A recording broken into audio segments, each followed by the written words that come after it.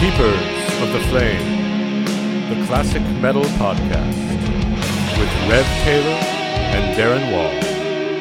Reviews, interviews, and conversation since 2021.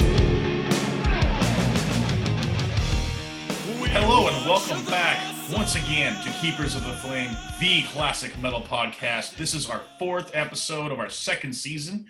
We are coming to you today from actually a very sunny and beautiful Pacific Northwest in Washington. The weather's been pretty outstanding here lately. I gotta say, I can't complain about any of that, but we're not here to talk about the weather. We are, of course, here to talk about old style metal that's been released recently, as we always do. So it's time to open up a beverage of your choice. This week, I have a classic from Munich, Germany. This is the Hofbrau Dunkel from the Hofbrauhaus, the most famous beer garden on planet Earth. And I'm in a great mood tonight. Is it a Monday? Yeah, it's a Monday evening. And my name is Darren Wall. I'm one of your hosts. My co-host, Mr. Rev Taylor, is with us as always. How you doing, brother? I'm doing pretty well. Beverage-wise, I've got something I've had frequently, which is this Russian beer, Zhigulevskoye, which is one of my favorite beers to get at my local market. But with current events, it seems like I probably will not be able to get this beer anymore. So this is probably the last one I'll have for a long time. And that's true. Vladimir Vladimirovich dipshit didn't think about that when he invaded Ukraine. Yeah. But he should have, because I'm pissed off, because I like this beer. Yeah. So life is so hard, damn minor inconveniences. Yeah, right. Yeah, I mean, we all are, we're all dealing with that right now. We all, we're coming out of this pandemic finally, and, restrictions are already started to lift here in Washington. We've lost most of the places have lost the vaccine mandate this week, and we're losing the mask mandate on Friday for most public indoor places. And, of course, then this idiot has to go and decide to invade a sovereign nation. Which kind of puts a bit of a gloomy cloud over the celebration of a pandemic being ended. But again, we are not here to talk about, Captain Dipshit at the helm of the fucking Russian Dipshit Express. We are here to talk about heavy metal. And we are going to start with our picks of the week. And my pick of the week is a little bit of foreshadowing, because this band is also from the same country as the band we're going to do a deep dive on a little later. This is something I recently picked up at a record store in a neighborhood in Seattle called Georgetown. Coolest neighborhood in Seattle by far and away. I picked it up at a little store called Georgetown Records, which is a really cool record store. They have a lot of weird stuff. They don't have a big selection, and especially for heavy metal, they don't have a big selection, but you can find really cool shit in there. And I managed to snag an original copy of Metal Conquest, the EP by the Swedish cult underground power metal band Heavy Load. I don't even call them power metal, but they were more like a classic heavy metal band, I guess. If you're not familiar with Heavy Load, they started in 1976 in Stockholm, Sweden. They have released 3 other full lengths apart from this. And one of them, Stronger Than Evil, actually had Phil Lynott playing bass from Thin Lizzy on it, on at least 3 or 4 tracks anyway. So this band, they kind of they didn't do too much in the 80s. I mean, they were around from 76 to like 81, 82 or so, and then they kind of just vanished. But they made some wicked albums. I mean, this one, they like all their albums pretty much kick ass. But, and because of the internet and things like this, and certain people, who really loved underground music, kind of keeping these things alive over the years, Heavy Load really got a resurgence in the 2010s with a younger fan base, which led to them actually kind of reforming for a couple of shows in 2018, a couple of big ones. They did Keep It True in 2018, and they also did the Sweden Rock Festival in 2018, which for heavy music, Sweden Rock is one of the big 3 festivals on planet Earth. So that's pretty cool. I mean, they, I think it was only 2 or 3 original guys, and they had some younger people some younger session players join the fray. But yeah, if you're not familiar with Heavy Load and you like, you like this, just your metal, good and classic. I mean, this album cover has a bunch of like, painted Vikings killing each other on the front. And it's called Metal Conquest. I mean, you know exactly what you're going to get. So yeah, this album came out September 81. Get this. You ready for the name of this record label? Oh, yeah. Thunderload Records. Now, if there's not a porn star out there called Thunderload, there should be one day. I guess I've never aspired to that profession, but if I did, I might call myself Thunderload. You found your porn name. Well, that's good. Exactly. It's taken me. Captain Porksword is retired. I'm now Thunderload. So yeah. Anyway, heavy load on Thunderload. There's way too many loads going on right now. Metal Conquest. Pick this up if you can find it in a record store. I don't know how easy it is to get online, but I'm sure it's on YouTube. So yeah, and check out all the old school heavy load albums because they kick ass. What do you got this week, man? So I've got the 2014 album by Icelandic post-metal band Solstafir. And this one's from my record collection. I don't necessarily follow this band too closely. Their earlier stuff is kind of more along the lines of a post-black metal kind of sound. Their more recent stuff has gotten a little bit more mellow, moved farther away from a metal direction. This album, Otta, from 2014, is really a nice in-between place where it's got an ambient kind of atmosphere, but it's still got a really consistent sense of drive and heavy guitars, and it's a really cool atmospheric album. The concept behind it is it's got 8 tracks. On the vinyl release, it's just 2 tracks per side. I like the symmetry of that. And these 8 tracks each represent one of the traditional divisions of the day in the like ancient Icelandic Norse system. They would divide the day into 8 sections. And so each one of these tracks corresponds to that. I think that's cool. It's a cool way to like teach about Icelandic and Norse history and culture without, waving a Thor's hammer in your face. Yeah, God, yeah, that's much less remedial. Yeah.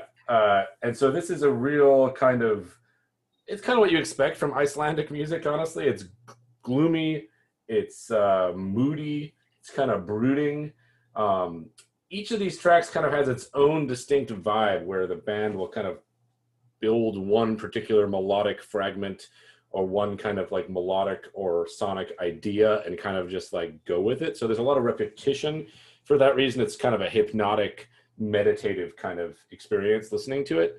I would not call this a breakfast album. No. Unless you're planning to spend your day like sadly staring out a window into the rain.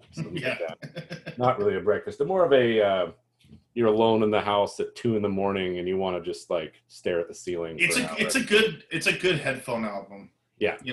If you've imbibed in some edible substances that will give you a slightly altered state of mind. Not that I'm recommending, but I am recommending that you do that. Put on some headphones and listen to this album.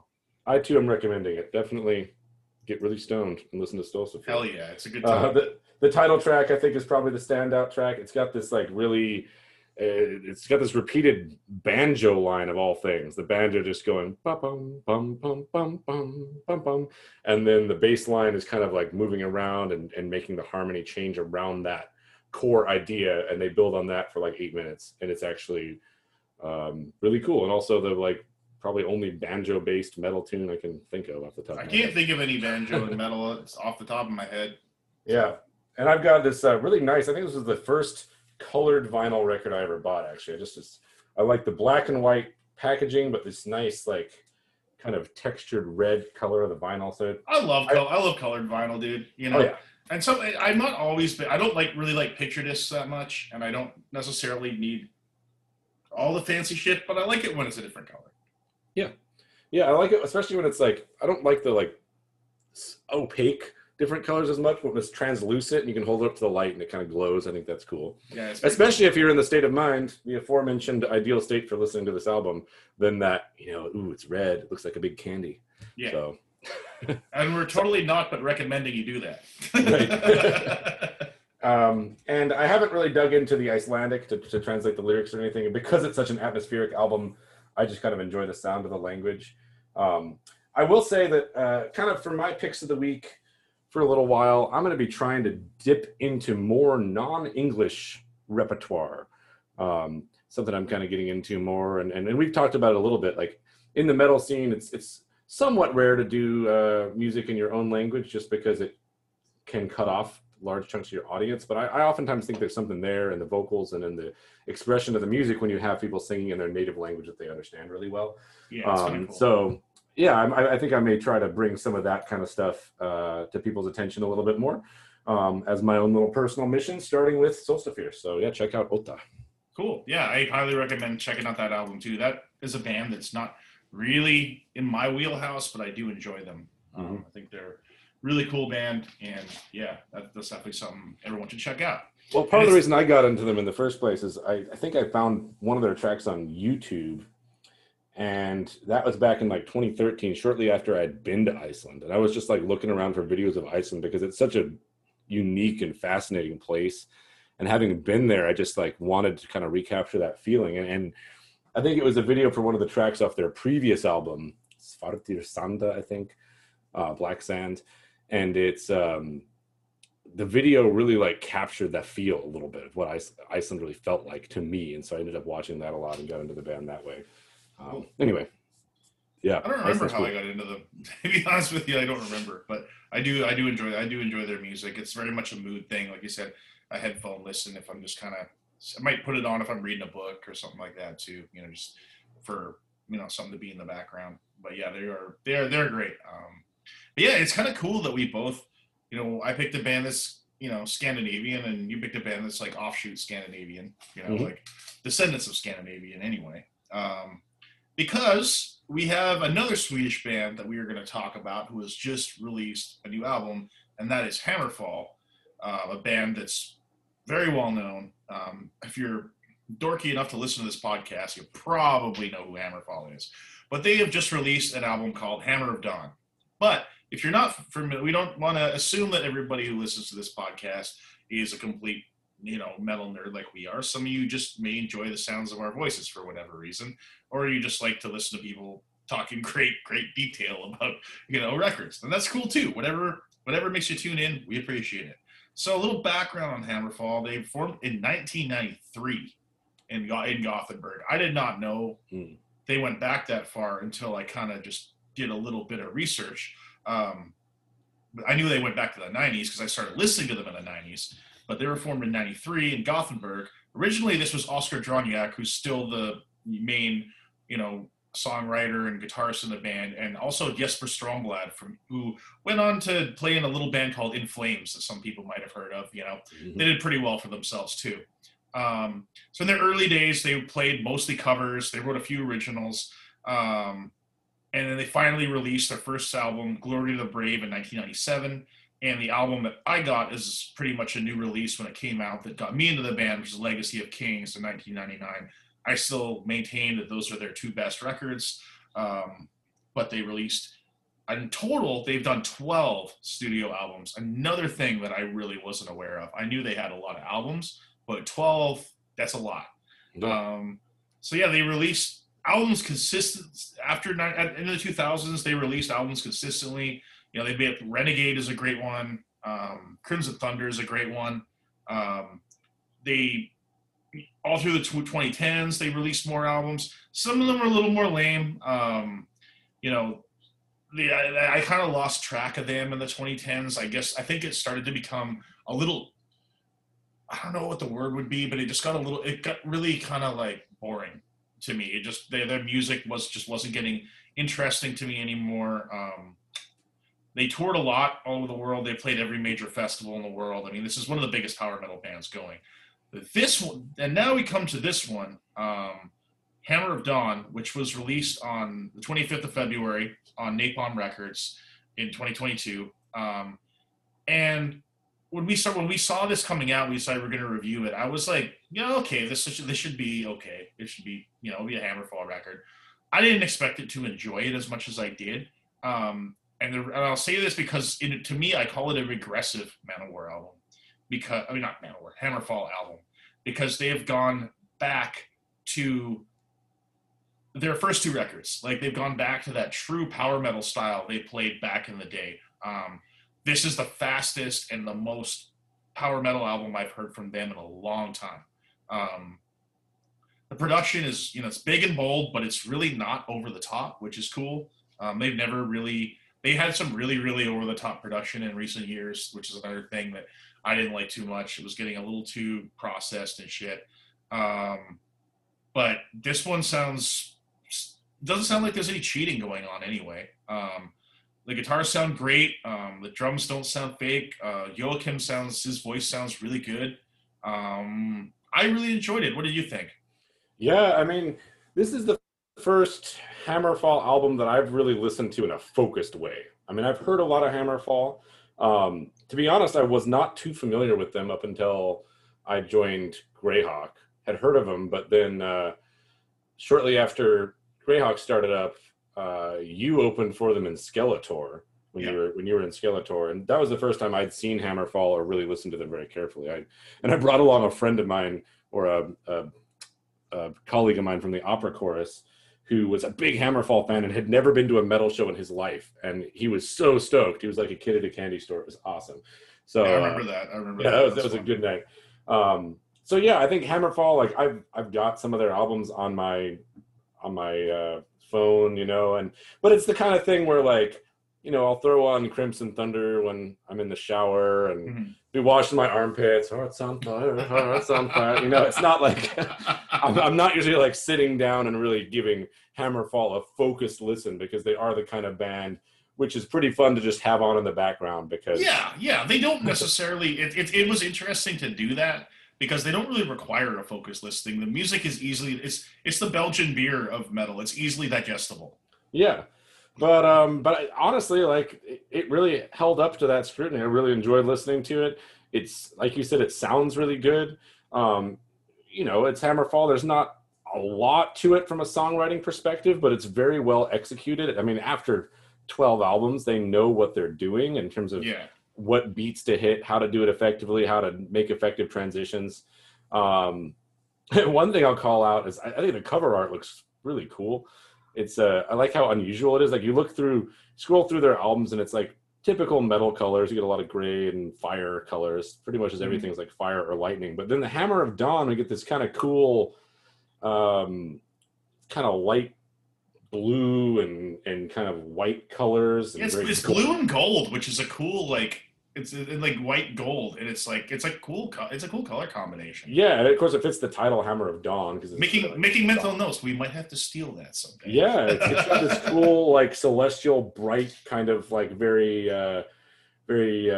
heroic kind of color palette, and more even than their other album covers. The first thing I think of when I see this, it looks like a Magic the Gathering card, like a little bit. I'm gonna tap all my planes and play Hammer of Dawn. Yeah. Totally. But yeah, I mean, so just with the caveat that I haven't really listened to the recent stuff. I remember you played me one of their tracks a couple of years ago from one of their recent albums. The lyric video? Yeah, the lyric video. And I was like, what even are these lyrics? Like, it just didn't even really make a lot of sense. And it was not a great track. And so just based on that, I didn't have the highest expectations. But this is a really high energy record. It doesn't have a bad song on it. It's catchy, it's fun, like you expect from Hammerfall. So I guess what they're really doing here is just like playing at the level they should be at this stage in their career. I agree. I'm like, the lyrics, the lyrics in Hammerfall have always been kind of, I don't know what the word is, made fun of a little bit, because they get silly sometimes. They do get a little silly. They're not to be taken too seriously. This is a much better effort than recent years. I don't know if it was just things they thought sounded cool together, but that one track, I don't remember the name of it, but I remember watching it when it came out, and I was absolutely howling at these lyrics, because they make no sense, and they sound like they just used one of those heavy metal lyric generators to make the songs, or like predictive text or something to make the song, and they just used predictive text the whole time, because it was complete nonsense. But yeah, this one, again, like me knowing the history, like the first two albums, I'm pretty sure I've I've definitely made you listen to Let Their Hammer Fall many times. Oh, of course. Yeah, it's a great Um, track. but it seemed like this only kind of trimmed the fat here, and like it hits all the Hammerfall marks. They're not breaking any new ground. But like I said, I think they're going back in time. It really, like, how to put this? It's getting back to what they do best. Like you said, they're playing at the level they should be, and they're not breaking ground. And I don't want Hammerfall to break ground. I don't want a Hammerfall prog record. I want them to be singing anthemic power metal, and that's what we get here. So I was pretty satisfied. One of the things that I did like the most about this album was the consistency.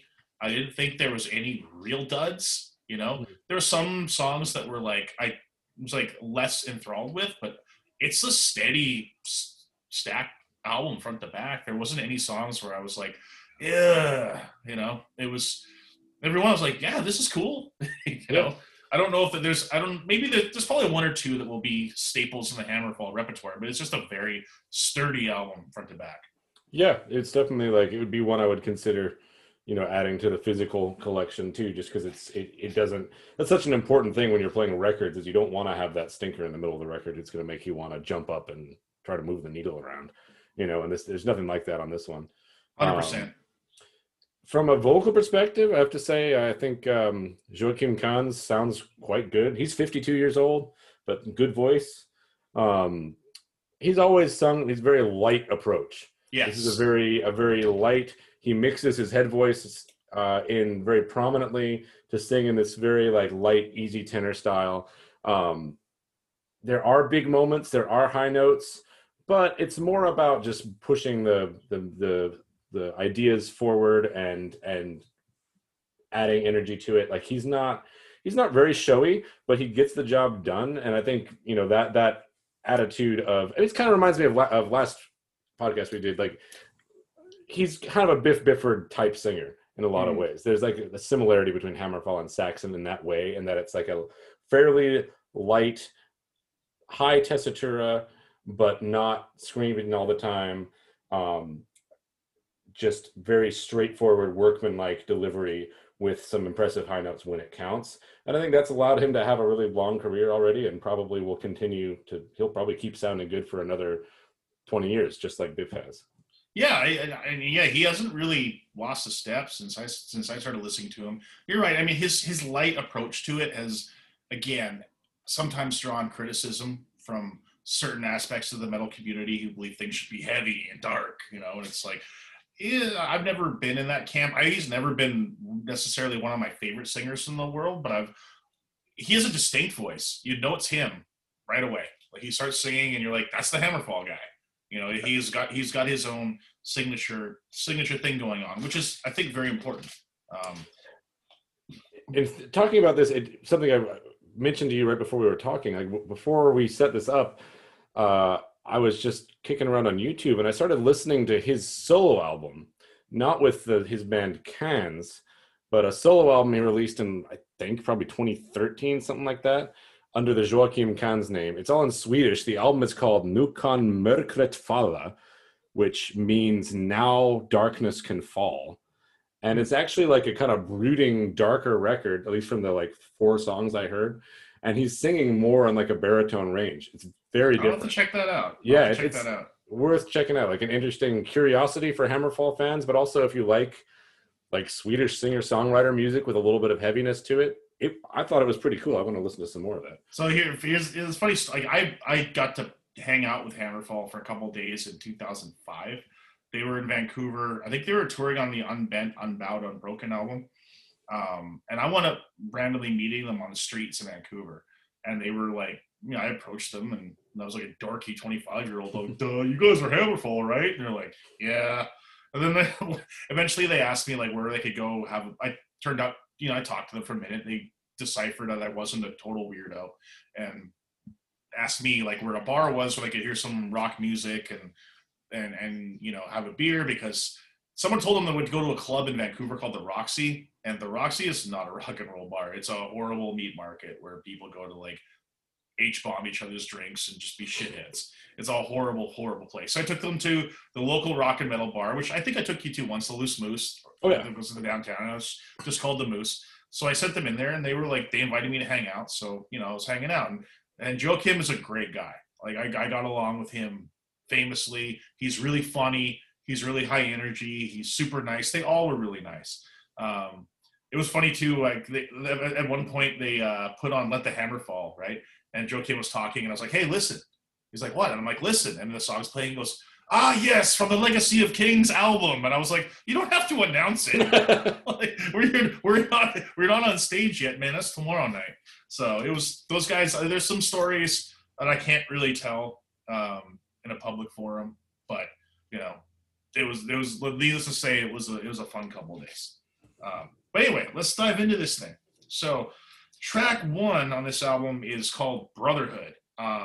And I was excited right away when I hit play on this first one, because this sounded like a track off of Legacy of Kings, which again, that's the album that I love the most. That's the one that got me into the band.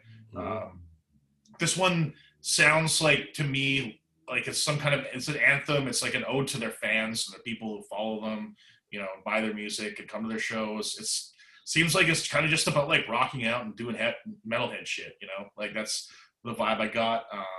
As catchy as it gets. The solos, like on this song and through the whole album, I mean, there's not a solo that I listen to that I'm like, that's amazing, but they all serve the song well. And there's lots of Hammerfall does this fun thing where like they'll do the guy will play a solo, and then the solo will stop, and there'll be like an accent part, and there'll be like a double guitar harmony thing where they're picking real fast, and then the rest of the band will be doing shots underneath, and then they'll kick back into like a verse or a chorus or something. And they do that all the time, and it's fucking rad, and I love it. It's super cliche, but it's good. You know, they also do a lot of things on this song and throughout all their classics where they'll just have like full stops, and like either just the vocals or like one guitar or whatever will be soloed, and that's the only thing going. And then like, yeah, there'll either be a shot or it's just a brief section where it's like, you know, a couple bars of just that, and then they kick back into something else. And you know, that's professional shit. Oh yeah. Yeah, one thing I really like about Hammerfall and the way they write their songs is you can tell they really have the live environment in mind, because, you know, when you go to a Hammerfall show not knowing any of their material, like I did back in 2018, and just like, okay, entertain me. With every song, they teach you how to sing the chorus. Yeah, exactly. By the end of the song, it becomes very clear. And it's not just through like pure repetition, because they'll do a lot of like bringing in the chorus, but with just whoa, whoa, whoa, whoa, whoa, whoa, whoa, or whatever. Yeah, exactly. They give you the opportunity to catch on to the melody and the words, and by the last chorus, every time you can join in. And I think that's cool. It's very like inclusive in that sense, and that seems to be what this song is all about. Like, agreed. Everybody's welcome in the Hammerfall party. He says it at one point. If you don't like it, there is the door. Like, yeah. Like you can just go home and that's perfectly fine. Yeah. You know, they're not saying fuck off or we hate you. They're like, just there's door. See yourself out. The rest of us will have a good power metal party. Yep. There's the Swedish politeness there. Yeah, exactly. But yeah, I mean, I think Brotherhood is a great choice for an opener. It's super catchy. Again, it harkens back to those old Hammerfall power metal songs off the early records. Lots of tremolo picking. You know, nice upbeat pace to start things. Really gets the energy going right away. Yeah, I think that's probably on purpose. Like, I don't know if they were intentionally trying to harken back to the older sound, but it seems like, you know, if some of the criticism has been that their new stuff is a little too shined and polished, that they wanted to put something out there that showed that it's, you know, it's got really strong energy from the start. Yeah, which I agree. Yeah. Although that said, you know, I like the song. I think that's the Brotherhood for me has done better on repeat listenings. When I first heard it, I'm like, okay, this is a Hammerfall song. But the song that really grabbed me was track 2, the title track. Yeah, absolutely. Hammer Dawn is you see, it was one of the, I think it was the single, and it's written like it is, because you know, they bring the keyboard melody in right away, and it starts with the chorus. Yeah. Like, you know, they have this you know, hammer, you know, this chanting chorus, as they always do. Like, they're one of the masters of gang vocals, and it starts right away. So they're, and that's, like I said, that's an old songwriting technique in pop and rock music where, if you have an earworm and you want to bury it in someone's head, start it within the first 30 seconds of the song. Like, introduce it as soon as you can, get to the chorus as fast as you can somehow, and just establish that right away so you hook the listener and they want to hear more. And that's exactly what they did here. Yeah, they really did. Although there is like the real earworm melody, the da da da da da da da da da da da da.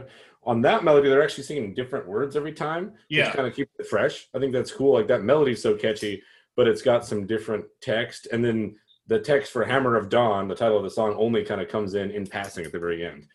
I will say I thought the guitar solo on this was fantastic. It really. I agree. Yeah, I agree. The main riff too is hella Dio vibes. It's a gallop. It's a gallop with a boom, boom, boom, like quarter note bass line underneath it, and even the vocal delivery has some Dio isms to it. So that made me very happy on this one. Like, again, this one has that thing where I was talking about earlier, where they come out of the solo and there's like the breakdown where there's just like shots right after it, and they get kicked right back into it. It's a really cool way to separate it. So I'm thinking. I'm like sitting here going, man, we should steal some of those ideas because they're really good. It's like, and I actually just had a thought. I'll talk to you after the podcast about it. But yeah, it's this song to me is just really professional. It's really catchy. It's kind of perfect in a lot of ways. Maybe if you have a criticism, it's a little too perfect if there was one to be had. But this was, probably my favorite song on the record too. It's just awesome. I think it'll probably be the one that sticks around in the set list, or one of a couple here. Yeah. Especially because it's got Hammer in the title. And, another thing I noticed when I saw Hammer Fall in 2018, I was like, wow, most of these songs are about hammers, man. Yeah. But then I realized, okay, well, it's not that all of their songs are about hammers. It's just that all the songs about hammers are really good, and so they play all of them live. Exactly. I mean, there's the song Hammerfall, which is one of the best songs. Let the Hammer Fall, arguably their best song. Yeah. Now they got Hammer of Dawn. Hammer High, right? Hammer High, yeah. Like, that's another classic one. Like, there's worse things to sing about, I guess. Yep. Hammers are kind of cool. They're useful both in war and in construction. Yep. Carpentry and, bludgeonings and heavy metal. Yep. Yeah, so that's pretty cool. The next song, No Son of Odin, I thought was cool, but I don't know what the hell this song's about. And it just could be something that's lost on me. If you have any insights as well, but it's like, musically it rocks. There was like a kind of an ominous like harmony to start it, which I thought was kind of cool. That was pretty neat. And then, we got off to the races, and it's power metal. The lyrics are like, it seemed to like be somewhat like self-motivating and stuff, but I run on Blitzkrieg gasoline. I thought that was a funny line. Yeah, I did too. There's a lot of funny lines in it, and I'm kind of like, I don't understand what it all has to do with not being Odin's son. Yeah, I mean, so one thought I had, so I guess a hypothesis would be that they're a little bit like in a sort of oblique way, they're kind of making fun of Viking metal a little bit, and the fact that like because they're Swedish, everyone expects them to like have the same thematic material. That could be. That could be. And he'd say, I am me, heart of steel, no son of Odin. Later he says, like, never been to Valhalla or witnessed old Asgard's delight. No, my home lies beneath us. Later on he says, no Norse god from Asgard, I bow to my own creed. So I maybe that's just a way of saying like, okay, we're not about the Norse gods like so many other bands are these days. That was kind of one take. Also because the main riff on this, or the riff that kind of comes after the chorus, at least, it like could totally be in a Monomarth riff. Yeah, that's true. And I was like, was that on purpose? Are they trying to just kind of like poke fun at their Swedish, like Viking cosplay band friends? I can imagine that shit might get annoying. You know? It's like as a Canadian, if there was like, I don't know, we don't really have an equivalent of Vikings, but if there was like everyone was singing about like hockey, and like moose, and like beavers and shit, I'd be like, what are you guys doing? Yeah. Like, so that's a good hypothesis actually. Yeah, it's Uh, either that or maybe it is a reference to some like character in Norse mythology that was not the son of Odin, but that seems out of character for Hammerfall because unlike so many other power metal bands, it doesn't seem like Hammerfall songs are really ever about something else. no, They're always kind of very about, literal. yeah, they're very literal and very much like we're Hammerfall. We're here to play music live. Our music's about hammers and Templars of steel, whatever those are. I don't know. Exactly. Like they have their own kind of lyrical themes, but it's not like here's a song about such and such a pantheon. Here's a song about Aquaman. No, it's not like that. So and I think maybe this song is just like drawing a line under that, being like, we're not singing about these other things. We're singing about us. Well, if we ever get a chance to play with those guys, I'm definitely going to ask them. Yeah. Like, I'm not saying it's good or bad or that the lyrics like, I just like, I don't get it, because like, you could be, theoretically like the descendant of Odin and still like be yourself. I don't know that the two need to be mutually exclusive. There is also like a douchey fucking racist group called the Sons of Odin. I thought maybe that's what they were shooting at, which is entirely possible too. It's possible because there is that unfortunate, association between heathenry and racism. Yeah. And, I know some people who are like, Norse heathens who are most definitely not racist, but like, unfortunately, that association exists for a lot of people. So. Yeah, which sucks because I know there are a lot of people who, are from that culture and deeply identify with it, and yeah, that's got to be a tough go with just being associated by the biggest clowns in the fucking universe. That just really sucks. But I don't know. I kind of like your first one better. That's probably what it is. And I think, given what I know about Hammerfall, that it would fit. Whoops, I'm playing the song now. Oops. Just trying to look a little at the preview for everybody. I'm going to go with that one too. I think that's the case. I thought it was a cool song too, musically. Like, I like some of the melodies in there. Like the pre-chorus is kind of cool. Never been to the heart. It's kind of like a little bit of an odd little diminished harmony in there, and I don't know. Yeah, it's a cool song. Yeah, I agree. I dug it. And speaking of, we move into what I thought was another cool song. With an interesting title, Venerate Me. Venerate Me, yeah. It was like, I had to look up what venerate meant because I was like, is that venereal disease? You don't want to, I've never had that stuff, but you don't want to get it, bro. And we get a guest appearance from King Diamond on this, which is cool as hell. He was I think it was just kind of in the background, but Mr. King Diamond lends his vocal talents to this track. That is interesting. I did not know that. Yeah. And this seems like a song about like, I don't know, it's like about earning respect or something. Like, I've been through all this shit. Like, you should respect me or something. I don't know if it's or it could be just a fictitious tale. But it's another. They're varying it up a bit. This is another cool like gallopy song. This is our I think it's our one triple meter song for the record. Yeah, it is. Lots of whoa whoa whoa parts in this one. Which is again, like you said, they are always thinking about the live. The live audience. I thought the guitar work on this track was especially great. There was some really catchy stuff.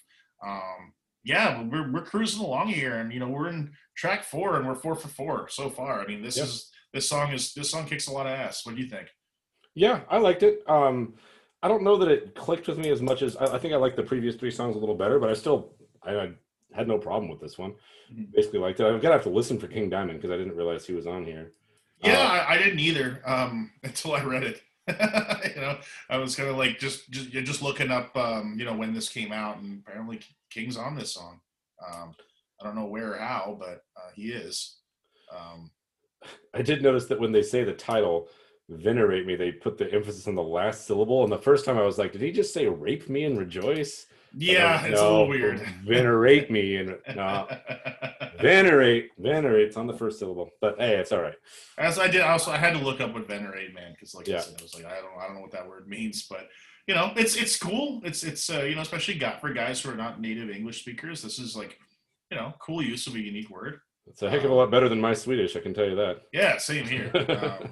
These guys, it was interesting when I hung out with them. I was like, I was like, how do you guys speak like basically perfect English? Like, they're like, oh, our English is like, no, your English is fucking perfect. Like, you have an accent maybe, but like your vocabulary is large, and you could probably you're fluent, dude. And they were like, well, I guess these like, well, we take some classes in school, but mostly all the television in Sweden isn't dubbed; it's subtitled. Mm. So it's like, and we get almost all North American shows, so they match the words to the words coming out of other people's mouths, and that's how most people figure it out. I was like, oh, that's really neat. I had no idea. So It makes sense. Yeah, I mean, pretty much every Swedish friend I've ever had has been like, "Oh, I'm sorry, my English sucks," and I'm always like, "Come on, man." I don't know why yeah. they all think that. No, But yeah. I mean, Norwegians especially. Norwegians almost speak like better English than most North Americans do. yeah, yeah, it's a Scandinavian thing. I will say though that Joachim's diction, like sometimes the choice of words is a little funky, and every now and then the emphasis and stuff, but his diction's very good, Yeah, actually. it Like, is. You always know what he's saying. yeah, you can in live, even things like in this song, there's that he says at one point, "I lived a noble life and practiced what I preached," and it all comes out. And I can't even like most American or British singers wouldn't make it that good. They would probably drop the like. You wouldn't quite be able to hear "practiced what I preached." You'd probably just hear "practice what I preach." Yeah, You know? yeah. So really, props to Joachim for making sure I never really had to look at the lyric sheet. There's one moment where I was like, oh, that's kind of odd. What? Oh, but then I go back, I'm like, oh, that's the title of the song. Okay, we're cool. Yeah, for sure. So I guess that leads us into Reveries, which I thought was really neat. This song, it was like, I guess if you had an oddball track on that record, this is probably it. Yeah. I really liked how the rolling bass line kind of carried it.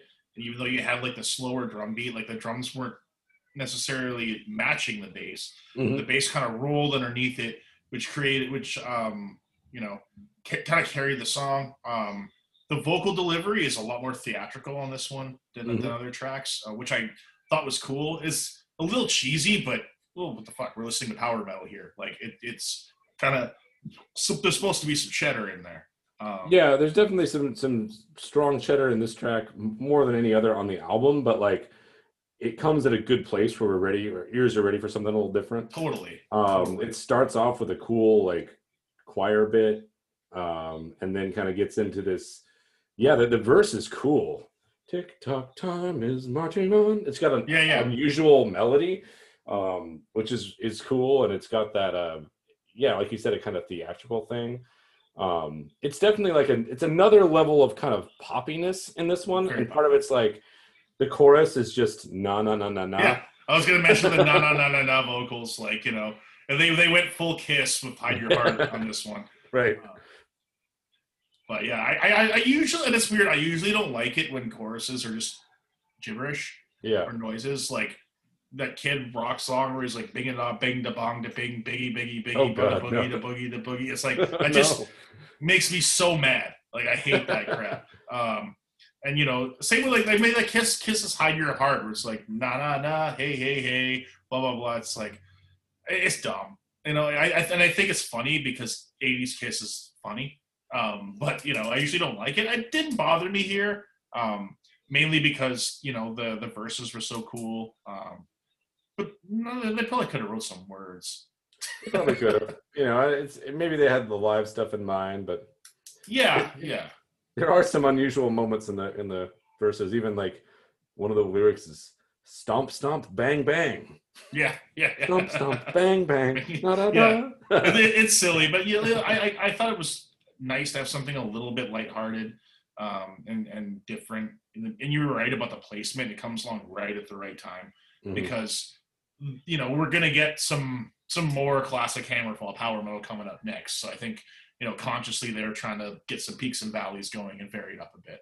Yeah, they just like take one little step in the Nightwish direction, and they can afford to at this point because they've done 4 solid tracks and they've won us over. So yeah, absolutely, and it's still pretty cool track. And oh yeah, coming up next is my favorite title on the record, which is "Too Old Not to Die Young." Too Old to Die Young. Yeah, which is hilarious, and I like it when bands kind of are like honest with themselves a little bit, because like they're getting up there, and But this is very much like about, we're old, but we're not lame. We're old, but we're still like out there doing our playing rock and roll and kicking ass. And, we're not going to like slow down or get fucking old and boring. We're going to keep doing this. And, it's classic Hammerfall riffing. And the lyrics are silly, but like I like this kind of silliness. It has Manowar isms. It's full of cliches. I love that shit. Well, it's silly, but it's heartfelt. Yeah, It's exactly. Yeah. So it comes across as real, and yeah, like me, man. I love a good cliche in a metal song. Like, anything kind of anthemic, and yeah, it does feel like this song came from the heart for sure. Yeah, it was one of my favorites on the album, I think, because it had this, I don't know, I felt like it had kind of an emotional clarity to it. Like I really liked the feelings that inspired it, me at least. It had that like we're on a quest and we're in the middle of it and it's too late to turn back, and like looking back at everything we've accomplished, but like wow, there's still so much to do. And it does seem like an honest place, the evaluation of where they are as a band, but also like could apply to so many situations. And it's real catchy. It's got a great melodic riff. It's got some cool it's really catchy chorus, which is what you expect for Hammerfall. But yeah, it's just it in general, I have to say, like I was surprised because I liked first 5 tracks, but the backside, the second 5 tracks, I have to say I liked even more. Yeah, it gets strong. It gets strong as it goes on, man. Yeah. I don't know. Just again, this one is just it comes from the heart. It feels real. It's like, metalheads for life, dude. We're gonna keep rolling. It's no matter what happens, we're not gonna change that much. I dig it. It got me in the feels, as the kids say. So I dug it. But next we take a big 180 and we get Not Today. That's the name of the song. The name of the song is Not Today. And this is the ubiquitous metal ballad. Yep. Something that either works or bombs. And there's not usually a lot of in between. This one, thankfully, works. Yeah. To me, I've never loved Hammerfall's ballads. I'm not going to say I love this track, but I like it. Joachim's always, and it's weird, he sang ballads, and I'm always, it's for some reason his singing on ballads has never resonated with me, even though I feel like it should. Like he's got a voice built for it, but it just seems like every ballad he does, he kind of sings softly, during the verses, and then he goes way up high, and kind of he kind of sings ballads like Bruce Dickinson does, where he's kind of projecting lower and then higher, and there's not a lot of dynamics to the way he sings. This one's better than pretty much all the other ones I've heard him do. The bass player kills it on this song. His work on this song is really good. It serves the song and enhances the mood. Definitely a good amount of 80s metal on this one, hair metal, Queensryche, those kind of classic 80s ballads on this. So yeah, I think this is a solid effort. I mean, it's not what I'm going to consider like a classic metal ballad, but it's really, really good. It's good to, and it is nice to vary the pace at this point in the album too, because, we had our little oddball track, but it still wasn't a slow track, and just varying the tempo a bit is nice. Although this isn't like, they don't bring it all the way back on this one. This is one of those ballads that's like a mid-tempo ballad. There's definitely a steady boom, boom. In a different context, it wouldn't even be slow. In this context, it is a ballad. You know what it reminds me of? It starts out very similar and has about the same BPM as the ballad from that Accept album that we reviewed. Yeah. With Jeff Black. Yeah. And I don't remember what that song was called, but it I have not listened to that fucking album since that. Yeah, I haven't either. But at the time we all agreed we basically liked that ballad. We thought I did. I do remember that was one of the better songs. The Best Is Yet to Come. That's what that one was called. Yeah, that was a good song. Yeah. Similar kind of idea of like it's a ballad, but it's got motion in it. It's still rocking at some level. I liked the song, although like I'm it didn't quite make enough of an impression where I have a lot to say about it. Other than Yeah, it's and the ballad. that's kind of what it is. It's like it to me, like I said, it's really good, but it just misses the mark from being awesome. Yeah. Like just, and I don't know. Again, I think it's just the vocal delivery. Maybe he's not great at singing ballads. I don't know, but it's Maybe like so, because I mean I don't think of when I think of Hammerfall, I don't think of ballads really. no, and they do. They have a lot of them. I mean, they Yeah, almost have. They might even have one per record. yeah. But there's just not any that I'm like, oh man, I love that song. And I'm a sucker for a good metal ballad. Like The Lady Wore Black is one of my top 5 Queensryche songs. Oh You yeah. know, I love the slower. I don't know if you would call them ballads, but the slower Metallica stuff I think is some of their stronger shit. Like, I would agree. yeah. What's the other band? Some of the Dio stuff, which you wouldn't. I don't know if Dio ever did a true ballad, but Is a slightly different style, like the yeah. Shame But on the Night kind of thing is a bit of a different oh thing. god, that's one of the best songs ever written. But Yeah. that's ballad-esque, you know what I mean? Like these metal songs that go into the really slow emotional territory. Those are always some of my favorites. And the ones that Hammerfall do, it just doesn't seem like it's their strength to me, but I guess I would say it just needs more of something. more is Like more, brother. more is more. Like it needs more cheese, but kind of the right kind of cheese. Like to for one thing, like maybe step a little if they were to step a little bit out of the metric thing a little bit. Like you mentioned the Lady Wore Black, and I'm thinking about all the like atmospheric stuff and Jeff's whistling and Yeah. the drums are like I don't know, more like a little bit and more contrast between the slow and the heavy, and like I don't know, this one was just kind of like a mid-tempo, like it was okay. It's You kind know? of you need the bells and whistles. You need to step outside of what you usually do. Yeah. It's like, for example, one of the songs, that I'm most proud of that we did is a ballad on Keepers of the Flame, and you really stepped outside of what you usually do on that one and delivered like a really like much lower register than even they usually sing in on that one. And I think that definitely made all the difference on that song. Well, yeah, I mean, because a lot of ballads, and especially that type of ballad that have a big ending section that's different, like you want to create as much contrast as you can between the heavy parts and the quiet parts. Yeah, definitely. And yeah, if anyone out there, shameless plug time. If you want to go listen to that song, it's called "The Rising Sign" off of Keepers of the Flame. It's on side 1. Go listen Yeah, to it. it's one of my favorites too. Yeah, it's great. We've never played it live. We should. Yeah, we should. Yeah, then they switched. Sorry, go ahead. You were gonna say? Oh, I was just gonna say the same thing you did. We're on to the next track, I think. Yeah, Live Free or Die. Again, cliche as fuck, but I love that intro. And here's something that's gonna shock you a bit, having made music with me before. I like the hi-hats in this intro.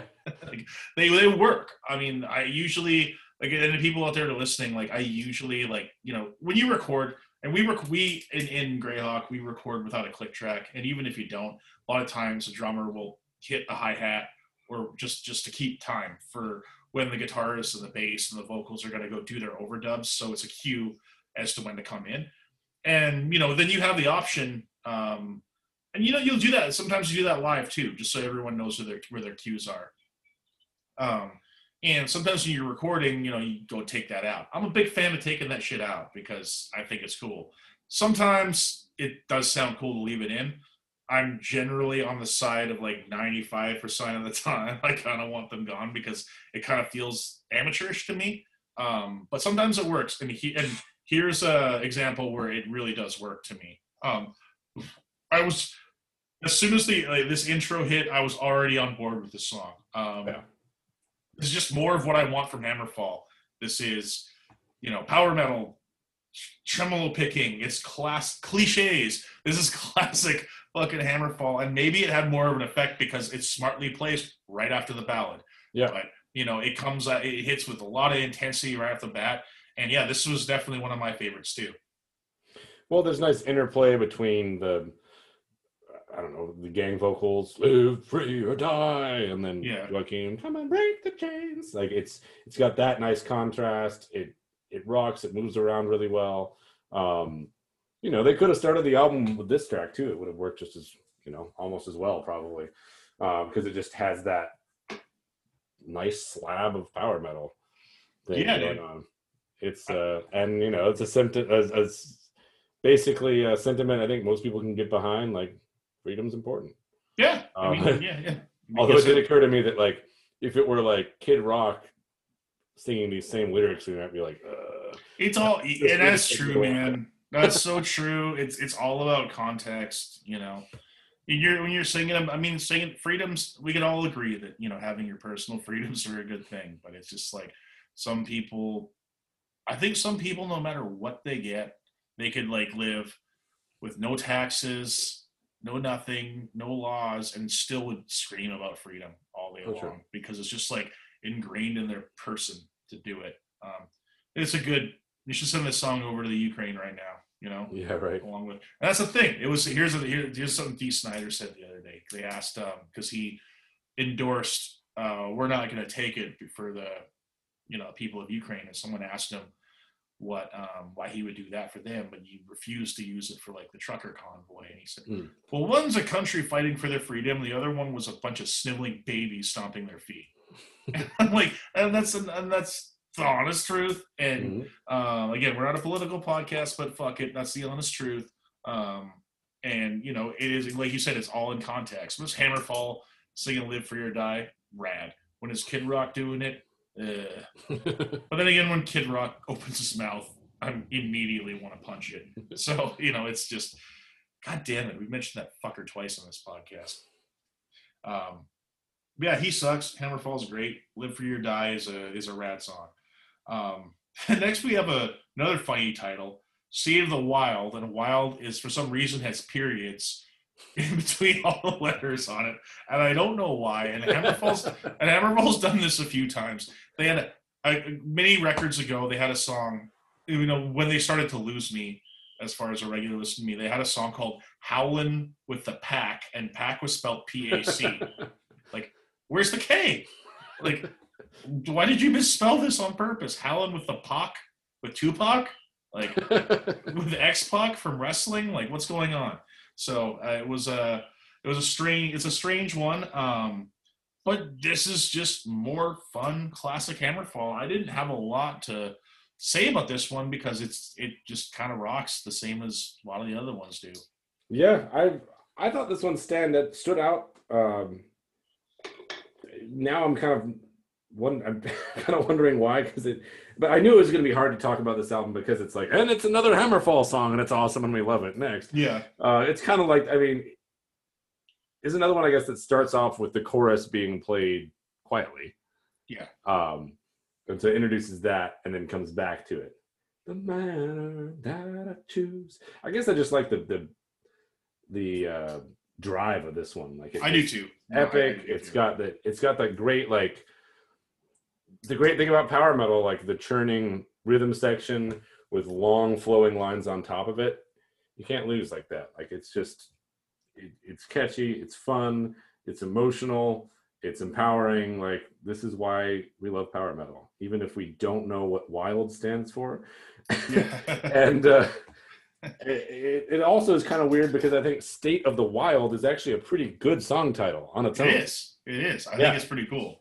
I don't know why they used that punctuation, but I wonder if it's an inside joke and it means something, or they just thought it would be like kind of like "Wasp" or something like that. Yeah. They just thought they would put it there. Maybe the whole point was to make people like us think about it and guess. Right. Which is entirely possible too. So if that's the case, congratulations, guys. You got us. Nicely done. But yeah, that was, again, it's another banger. It's a great track. I was very, very happy with this one too. So if I recall, there's some excellent lead guitar work on this one too. Yeah, I would agree with that. And then we come to the album closer, and I was really curious to see how they were going to close this one. Mm-hmm. And they kind of went the Saxon route, where they closed it with probably, aggressive is a weird word to use with Hammerfall, just because, like you said, the vocals are so light. But if I was to choose a song as like the heaviest, most driving, most aggressive song on the record, it would be the last song, "No Mercy." Yeah. Yeah, that's the, like, end with the heaviest song, end with the hardest hitting song, Damage Incorporated kind of strategy. Yeah, exactly. It goes out with a bang. One of the better riffs on the record, I thought. Well constructed riff, really catchy. Even Joachim's vocals kind of like not really snarlier because again he's such a light singer, but he's delivering it a little quicker. Yeah, I thought this one was badass. Great way to end it. Great way to end a great album. I mean, I hope this is kind of like a premonition for what they're gonna do. I guess if I had a complaint about it is which a little more variation in the songs would be cool. Yeah. Some more like mid-pacey stuff. I'd love to see them try an epic at one point. I like to see them try to do a 7-8 minute song and incorporate some ups and downs and see where they could go with that. I think that would be neat. I think they're a band that could do it because they're so good at the little tactics and the little things. If they could take that ability to craft songs like that and make it on a bigger scale, it might make for a really cool song. But yeah, I mean, I think you can tell from the attention to detail on this record, you can tell that the intelligence and the competence is there to pull off something like that if they so chose. They're very accomplished songwriters. They're very obvious. Everyone obviously is a killer on their instrument. And they're freaking Swedish. Like Swedish people are just really good at music. So yeah, I mean, I just think this is a great record. I consider this a comeback record to me because I wouldn't say they've ever made a record that stunk. Like they've never put out to me a shitty record, but there hasn't been one for me that really snagged my attention since Crimson Thunder came out, and that was like 2002. Yeah. The one after that, Unbent, Unbowed, had really good moments on it, but it didn't really stay in my CD player. And yes, I was buying CDs back then consistently. I still have several thousand of them from my 20s. But yeah, it didn't really stick with me. And then the next album, it was like kind of zombie themed or something, I think. And it had that Howlin' with the Pox song on it. I was like, I just kind of was like, this is just kind of getting kind of dumb. And I kind of tuned out for a while. And I always listened to their albums when they came out, but nothing really. Joachim started singing, trying to be a little darker, I guess, on some of those records. I personally didn't care for that. I think what he does here is kind of his strength. Although you're saying on his album Cans, he does sing. He varies it up a bit there, and according to you on his other solo record that I haven't heard, he sings in a much more baritone way. But I think for Hammerfall, this is the kind of delivery that kind of does the best work for them. So I'm happy to see them getting back to this. I love this record. This is going to stick around with me. It might make my top albums of the year list. It's definitely a contender. I could see it being up there, or at least getting an honorable mention, depending on what we see coming down the pike the rest of the year. Yeah, I mean, hey man, the way this year's been going, we might need Hammerfall to keep us in the game. It's true. I mean, God, we might need to, but yeah, we definitely needed some like uplifting positivity going on. So it was definitely appreciated, and listening to this record, I definitely have been having a good fun. I'm going to keep listening to this album too. So in conclusion, I'm definitely giving this my thumbs up, 100% recommendation. If you're a fan of Hammerfall, you're going to love it. If you don't know Hammerfall, well, you'll either love them or hate them, because they're a little lighter than some bands you might be into, but I would suggest giving this one a shot. It's a good entry point if you haven't actually listened to any Hammerfall before. Yeah, like it's bright, but like I think especially with the production on this record, because it sounds really full and the drums sound really great, like you really get the energy of it. And for that reason, it's a good starting point too. I guess as far as like the only other Hammerfall albums, I have the first 4, and now I have this one. And I guess I just skipped 20 years of Hammerfall, but it sounds like that might be more or less okay. I mean, make up your own mind. I mean, I'm kind of not too into a lot of the stuff they did, in between. It got a little kitschy, and it, for what they do, it's in music like this, it's a fine line. You know, Mhm. like they're already walking that line about being kind of cheesy and kind of silly. And if you go too far, you know, it's not good. You know, like there's certain bands like I love the cheesiness, I love the silliness. I can't do like Dragon Force and stuff. Like I Mhm. just that's where it kind of gets too far for me. I mean, I respect them, you know, band like and a lot of people, a lot more people, a lot of people I know love Rhapsody. I just personally I can't do Rhapsody. I understand why people like it. I understand because it's very like theatrical and um, grandiose, and the playing is phenomenal. It just doesn't. There needs to be more. I need more groove in my power metal.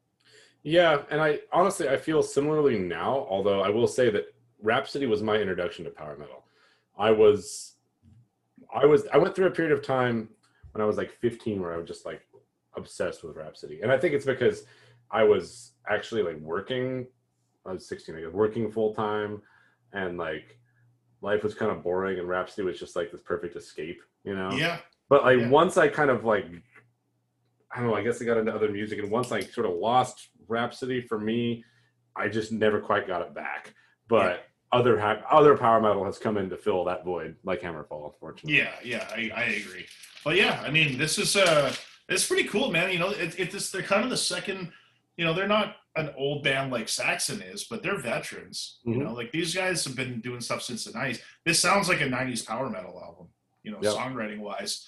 So you know, we've had two albums back to back from veteran bands on this podcast.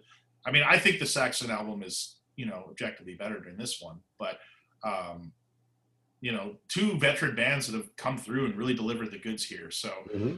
I think we're doing pretty well in 2022 so far as for new releases. Yeah. But yeah, speaking of, if anybody out there has anything that we need to get in our ear holes, like please send it over because you know it's often a struggle. You know, we want to have albums where we have lots to talk about. We want to have albums that we don't vehemently hate. You know, unless it's like I don't know Megadeth or Metallica. I don't have any problem slagging those millionaires. Um, but you know, generally speaking, like you know, we want to hear things that at least we have creative, like constructive things to say about it. So yeah, send us stuff that if you're in a band and you want us to listen to your record, send it over. You know, if we don't like it, we'll tell you, and we'll be like, yeah, we're not going to talk about it. Have you heard the new track from Dave Grohl, the new like thrash track? Is it Yeah, you called know, Dream it's better Dream than Widow? it's better than it should be. Yeah, You right. know, I was like, I remember I heard it and I'm like, you know, and you know, everyone knows that I actually have a personal history with Mr. Grohl, and he is a legit metalhead. Like, you know, he grew up with that stuff and he has a deep knowledge of underground metal. Not so much like the power metal stuff that we talk about, but he was more into like the, you know, grittier, thrashier stuff and the doomier stuff and the sludgier stuff. Um, and you know, he grew up with that stuff. So, I mean, it's not that surprising that he could make a song that sounds like that that's pretty good. But I was surprised that it's as good as it is. Yeah. You know, I was like, wow, that's actually pretty cool. It makes me want to see that fucking movie they made. Um, and I did watch him on Hot Ones, and he was talking about how it never was meant to be a movie. It just like he wanted to do some like kitschy little skit thing around these songs he was writing, and one thing led to another. It snowballed. He was like, "What the fuck happened? How come we're making a movie all of a sudden?" Like, okay, I guess we're doing this. You know, which seems to be like the way he was talking to him over the last year, like 6 months or so. He's basically that's you know, sounds like how a lot of his ideas happen. He just has this idea and it starts, and then people latch onto it because he's got lots of people around him who have lots of money, and they just go, "Okay, let's do this," and then all of a sudden they're doing this crazy thing, and you know it must be nice, man. Yeah, right. It must be nice. Every time I had some crazy idea, which people were like, yeah, I'll give you a whole bunch of money, let's fucking do it. That would be pretty cool. To be able to make a metal album like accidentally on a whim. Yeah. All right. Well, what are your speaking of? But getting back to Hammerfall, what are your crystallized thoughts on this one? Are you giving it your endorsement? Oh, absolutely. Yeah, no question. It's a heck of a lot of fun. Like, listen to a couple tracks. If you don't like those, I mean, if you haven't heard Hammerfall, listen to a couple tracks of this one. If you don't like them, you'll probably know right then that it's not for you. But my guess is if you're listening to this podcast you like the kind of things we like, there's a very good chance that you're going to enjoy this record. Just look at the cover art. It's got like a flying dude with a giant hammer, and I mean, it's exactly what you think it's going to be. It sounds like that and more, and potentially an even better shower album than Crimson Thunder. So wow, shower music. Now we got a whole other genre here. And one day we're gonna have to do like, we should do a podcast of like our top 10 breakfast albums. Right. Let's do it. All right. What the hell? Why not? Top 10, and we can go into shower albums and whatever else we can do that. So yeah. But anyway, I think that's probably enough for 1 week. I think we took a week off, but yeah, pretty good. Yeah. A good output for the beginning of the year. 3 months in, we got 4 episodes, so that's pretty cool.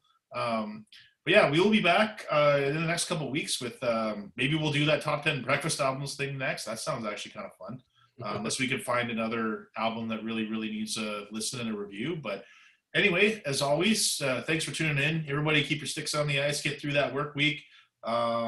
Enjoy life as much as you can. Don't worry too much about, any extracurricular stuff. We'll make it one way or the other. So we thank you all for tuning in, and we'll see you next time. All right. See ya.